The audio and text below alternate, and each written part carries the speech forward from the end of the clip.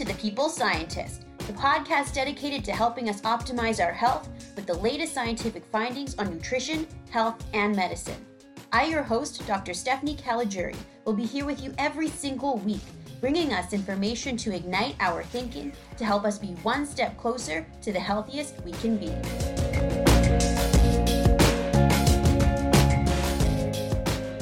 Welcome back, everyone, to the People's Scientist podcast.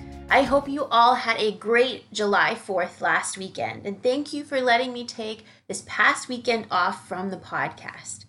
I had posted on social media last week how the summer is the busiest time of the year for my projects, and especially because I'm mentoring many interns during this time. And typically I work through the weekends in the summer, and today, in fact, I'm actually on day 23 of a particular experiment looking at the neurobiology of nicotine addiction.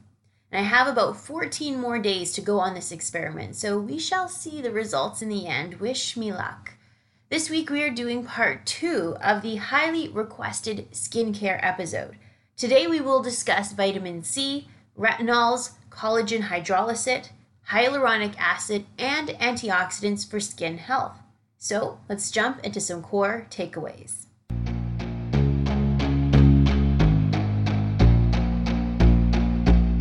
Our skin is composed of collagen proteins that maintain the structure and the ability of our skin to act as a barrier to the environment. Many things can cause our skin to lose collagen, and this will lead to thinner skin that is prone to injury and an aged appearance. Now, if we lose collagen in our skin, it can also lead to skin sagging. Applying vitamin C lotions, consuming a diet rich in vitamin C, and consuming a collagen hydrolysate supplement appears to improve skin thickness and collagen density. Antioxidants such as vitamin C, pycnogenol, green tea polyphenols, and vitamin A also appear to enhance skin density, elasticity, reduces fine lines, and wrinkles. So yes, these skincare trends that we hear and see about do indeed have scientific evidence to support their claims about enhancing our skin's health. So let's jump into those details now.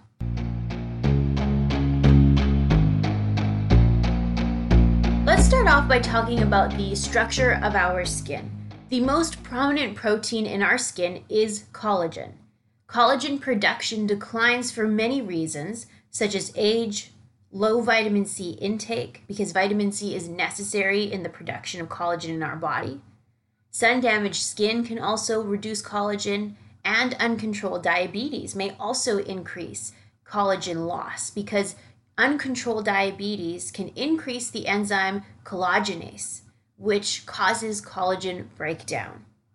Now, also related to diabetes, when too much sugar is present in the body, sugar can bind to collagen to produce advanced glycation end products, which is an inflammatory molecule.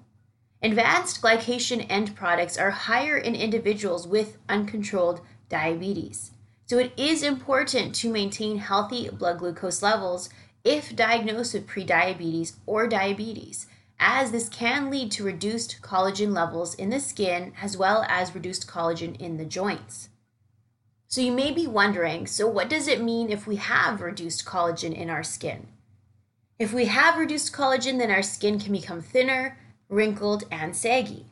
This can lead to skin being prone to cuts, abrasions, bruises, lesions, and the appearance of aged skin. So how can we combat this?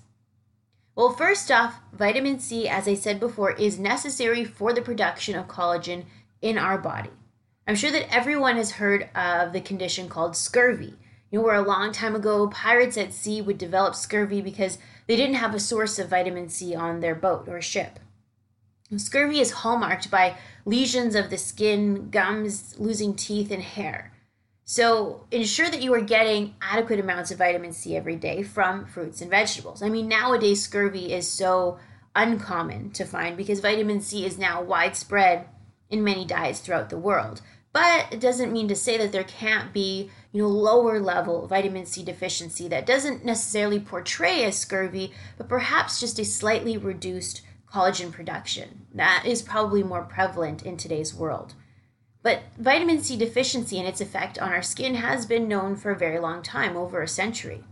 Reports back from 1937 in the Annals of Surgery noted that individuals deficient in vitamin C have poor wound healing, and once vitamin C is supplemented in the diet, their wound healing and collagen matrix formation in the skin improves substantially.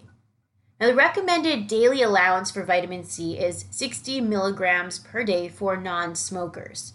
And those that smoke cigarettes or are at risk for oxidative stress because of, for example, diabetes, air pollution, etc., it is suggested to consume a little bit more vitamin C than 60 milligrams per day. But we should not exceed 2,000 milligrams per day, as this is considered the tolerable upper intake level of vitamin C, because otherwise, if we consume more than 2,000 milligrams per day, it could lead to stomach upset and diarrhea. But besides getting vitamin C from the diet to ensure our overall health and our skin health, vitamin C can also be applied topically to the skin in the form of serums or creams. Now, many clinical trials have investigated the benefits of adding vitamin C creams to the skin, for example, for sun-damaged skin and other skin conditions such as psoriasis and eczema. For example, in 2003, Humbert and colleagues conducted a randomized controlled study in which young women with sun-damaged skin applied a 5% vitamin C cream to one side of their neck and one arm, and the same cream that did not have vitamin C on the other side. And they did this every day for 6 months. The scientists noted a significant improvement on the vitamin C treated side compared with the control side, a highly significant increase in the density of their skin, and a decrease in the deep furrows or lines were observed. Their ultrastructural evidence of the elastic tissue repair was also noted on the vitamin C side. So adding vitamin C lotion to the sun-damaged side did seem to have a really beneficial effect on sun-damaged skin. Similarly, Fitzpatrick in 2008 had 10 women apply a 17% vitamin C cream to one side of their face and a control cream that did not have vitamin C to the other side of their face for 12 weeks. The vitamin C treated side reduced the sun-damaged spots, or what they call photoaging. It also improved the hydration of the skin and increased their collagen production. That is why vitamin C creams are thought to have or said to have a brightening effect, because they have been shown to reduce those sun-aged spots. As a result, Oshima in 2009 reported that applying a 10% vitamin C lotion under the eye, when individuals may have dark circles under the eye, could reduce the darkness and appearance of dark circles by increasing the skin thickness and perhaps also by improving the blood flow under the eye. So based on these clinical trials, it is very clear to see that vitamin C in our diet is very important for collagen production and our skin health. But as well, if we want to apply vitamin C serums or lotions to the skin, it also appears to have a very beneficial effect on increasing skin thickness, reducing lines, and reducing sun damage. But other than vitamin C, there are other supplements that have looked at enhancing the collagen of our skin. For example, another supplement of interest is called collagen hydrolysate, which is a collagen protein taken, for example, from the hide or bones of animals that has been broken down into tiny peptides called hydrolysate, so that the peptides escape. They're so small, these peptides, that they escape the digestive enzymes of our body and therefore can enter into our circulation intact. And because they've entered our circulation intact, they are therefore deposited where our body needs collagen. For example, the collagen hydrolysate in animal studies have shown that it deposits in bones, joints, and skin, for example. Now, these collagen hydrolysate supplements are becoming very popular. One important thing to note, if you have listened to episode 2 of this podcast about bone broth, is that my personal suggestion is, if you are interested in buying a collagen hydrolysate supplement, is to please purchase one that is not made from bones, but purchase one made from the animal hide or skin, as the bones are known to sequester environmental contaminants such as heavy metals, pesticides, and plastic breakdown products. But in my experience, the grand majority of the collagen hydrolysate supplements do indeed come from the skin or the animal hide. So what does the clinical evidence say about the effects of collagen hydrolysate on skin health? Well, Asarin in 2008 conducted 2 randomized blinded controlled studies and noted that an oral collagen peptide supplement significantly increased skin hydration after 8 weeks of intake. The collagen density in the dermis or the skin significantly increased, and the fragmentation of the dermal collagen network significantly decreased, already only after 4 weeks of supplementation, and both of these beneficial effects persisted after 12 weeks. Inouye in 2016 noted that collagen hydrolysate with a higher content of the bioactive collagen peptides prolyl and hydroxyproline, as well as hydroxyprolyl and glycine, showed significant and more improvement than the collagen hydrolysate with a lower content of those bioactive collagen peptides I just mentioned. They noticed enhanced facial skin moisture, increased elasticity of the skin, and reduced wrinkles and roughness. DeLuca in 2016 enrolled 41 people with the average age of 50 years and asked them to consume capsules every day for 2 months with hydrolyzed collagen from the skin of fish, along with some coenzyme Q10, selenium, luteolin, and grape skin extract. The scientists noted that these supplements increased the patient's skin thickness by 6%, it increased their skin elasticity by 20%, increased the sebum by 90%, which is the oil that your skin produces to keep it naturally hydrated. And this supplement also appeared to decrease their skin biological age by 2 years. Now, it is important to note that a couple measures of their natural antioxidant system seem to decline with the supplementation. The authors noted it was still within normal range, however, so some may argue, does a collagen hydrolysate therefore use up our antioxidant system in our body? It's hard to say. A couple clinical trials show it may, and some show that it doesn't. But if you have an inflammatory condition, perhaps do take caution and speak to your physician or dietitian, or do pay attention to how your body feels when you take the collagen hydrolysate to see if it is having an impact on your inflammatory condition. In this particular clinical trial with the collagen hydrolysate, as with other studies, the scientists decided to add other supplements to the intervention, right? In this study, they also added grape skin extract, coenzyme Q10, which is a natural antioxidant in the body. And so it's difficult to say if these beneficial effects were because of the collagen hydrolysate, or was it because of a synergistic effect of all of the compounds together, or did one of these other supplements have a beneficial effect? But it is true that other clinical trials that have looked at just the collagen hydrolysate itself does appear to have a beneficial effect on skin health. So yes, the trend of collagen hydrolysate supplements to benefit skin health do appear to be backed up by scientific evidence. In cell culture studies, scientists such as O'Hara in 2010 noted that collagen hydrolysate can increase production of hyaluronic acid. Now, if you remember from last week's episode, our body naturally produces hyaluronic acid, which is a natural moisturizing factor for our skin. Which brings me to a question that one of my awesome listeners asked: is there a difference between applying hyaluronic acid to the skin topically versus consuming it in capsule form? Well, Sato in 2002 noted that a hyaluronic acid supplement of 120 milligrams per day for 4 weeks improved the moisture content of the skin, which declined when the patient stopped taking the oral supplement. Under the microscope of skin biopsies of these patients, the scientists noted an improvement of skin smoothness as well with the hyaluronic acid supplement. So it is thought that hyaluronic acid would not only benefit the skin, but it may also benefit other parts of the body in which hyaluronic acid is present, such as the joints. In a rat study, they actually radio-labeled hyaluronic acid, meaning that they were able to follow where hyaluronic acid went in the body, so they could trace where exactly it was stored. And hyaluronic acid, when ingested, appeared to be deposited throughout the entirety of the body in many organs and glands. The scientists measured the amount of hyaluronic acid deposited per millimeter squared of the organ or tissue. The skin ranked 19th in the areas where hyaluronic acid was deposited the most out of 29 organs that they measured. It could have been ranked lower because the skin has a large surface area, and remember, this was normalized to millimeters squared. After 24 hours, besides the gut, the Harderian gland appeared to have the most hyaluronic acid deposited per millimeter squared.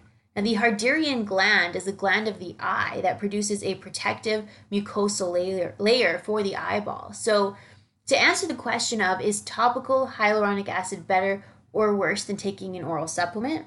Well, unfortunately, no clinical trials have directly compared the two, but the biggest difference is that topical hyaluronic acid will have a beneficial effect only on the outermost layer of the skin wherever it is applied. But if taken orally, hyaluronic acid can have an effect, a potentially beneficial effect, on the entire body because it's stored throughout the body where it may be needed, such as the gland in the eye and the joints and the skin.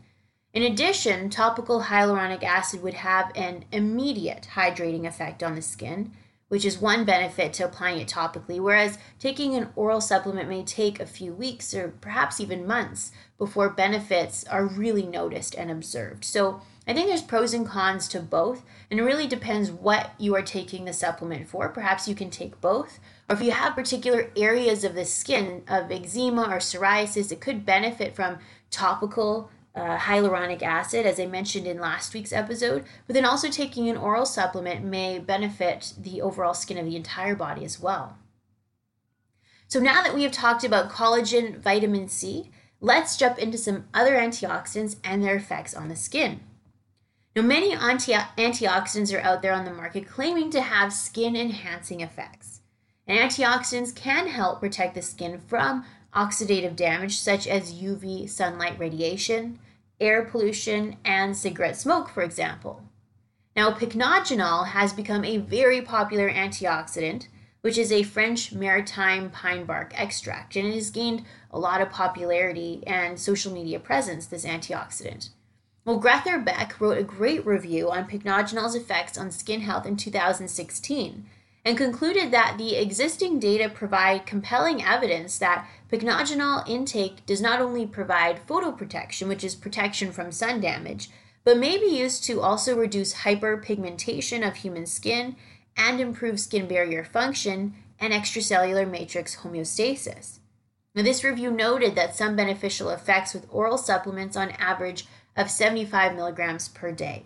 But I do know that pycnogenol can also be applied topically to the skin and perhaps can have some benefit against oxidative stress as well. However, some other antioxidants have conflicting evidence, such as green tea polyphenols, for example. In 2009, green tea polyphenols in capsule form did not exhibit any significant benefit to the skin after 2 years in a double-blinded controlled clinical trial.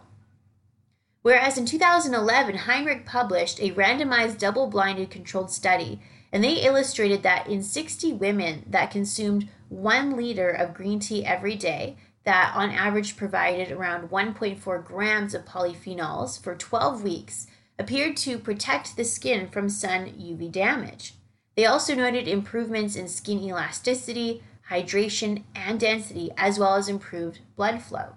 Now, these benefits were seen in comparison to a group that drank 1 liter of a control liquid that appeared to be similar in green tea appearance and taste, so that the patients wouldn't notice a difference. That's why it was a double-blinded study. So it appears that consuming 1 liter green tea every day may have some benefits on skin health as well. So according to these clinical trials, it appears that if you take green tea polyphenols in capsule form, it doesn't seem to have any benefit to the skin, but if you drink green tea, 1 liter of green tea every day, that it does appear to have a beneficial effect on our skin. Beta-carotene is another antioxidant that has a lot of attention for skin health. But as Bisalki pointed out, whether or not beta-carotene has a beneficial effect on reducing UV sun damage and stress to the skin is still debated. There are some people that claim eating a high antioxidant diet will protect their skin from UV damage. And while some clinical trials, such as the one I just shared, may indicate some partial protection, as far back as 1999, antioxidants such as beta-carotene supplementation showed no protection from sunburn. So you do still need to protect your skin from sun damage, either with sunblock or clothing and hats. There's not enough antioxidants that someone can eat that would totally protect their skin from the sun's rays. So yes, eating an antioxidant diet may, with rich in fruits and vegetables, may be able to help protect your skin from sun damage, but you also still need to protect it with physical barriers such as sunblock or clothing and hats. Now on the topic of vitamin A, which is also considered an antioxidant, retinols, which are a form of vitamin A, have been around in the skincare industry for a very long time.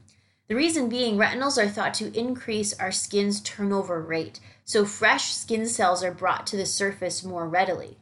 So as a result, if someone has eczema or psoriasis or aged skin, that skin will be sloughed off over time and fresh new skin will arise to the top, and this will happen more quickly with the application of retinols. Some well-designed clinical trials, such as by CAFE in 2007, conducted a randomized double-blinded controlled study in 36 elderly patients. Now, 3 times a week, a 0.4% retinol cream was applied to one arm and a control cream to the other.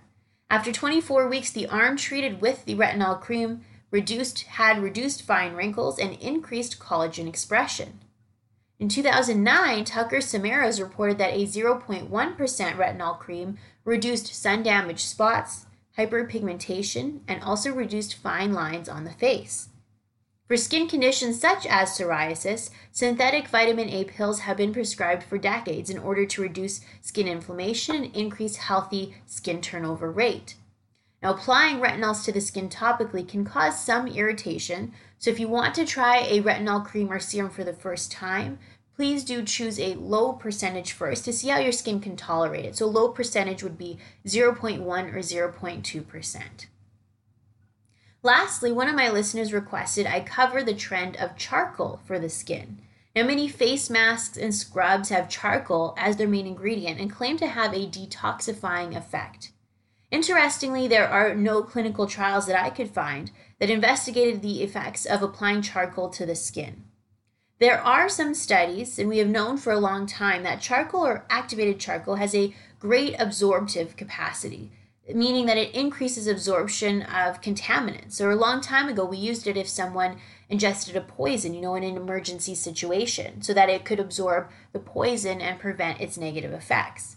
In addition, many water filters as well to filter tap water also use activated charcoal, which can absorb some of the contaminants such as chlorine in tap water. So in theory, applying charcoal to the face as a mask or face wash may be able to help absorb some contaminants from the skin, but no direct peer-reviewed scientific evidence directly studied this. Okay, so that is a wrap, my People Scientist Army. In brief summary of part 2 of our skincare episode, our skin is composed of collagen, and if we have reduced collagen, our skin may become thinner and more prone to injury and an aged appearance. We can enhance our collagen levels in the skin by eating a vitamin C-rich diet, such as high in fruits and vegetables, applying vitamin C containing lotions to the skin, and consuming a collagen hydrolysate supplement. Antioxidants such as vitamin C, vitamin A, pycnogenol, or polyphenols such as from green tea may also have benefit in reducing UV sun damage and enhancing skin elasticity and hydration. Hyaluronic acid, whether taken as an oral supplement or applied topically to the skin, can have benefit to skin hydration. I hope that this episode was interesting and insightful for all of you. Next week, I am very excited to be bringing on a guest scientist, one of my very good friends, Dr. Jacqueline Marie Ferland. She is currently doing a fellowship in behavioral neuroscience looking at the impact of cannabis or marijuana on the brain. So make sure to tune in next week for her insights into everyone's burning questions about cannabis. I hope you all have a super healthy week, and I will meet you back here at the same time and the same place next Sunday. Bye for now. I am a scientist simply sharing scientific evidence. Some of the clinical interventions I discuss are not appropriate for everyone. Before making any changes to your diet or lifestyle, please do consult the advice of your physician or dietitian. My opinions expressed here do not necessarily reflect those of Mount Sinai Hospital and its affiliates.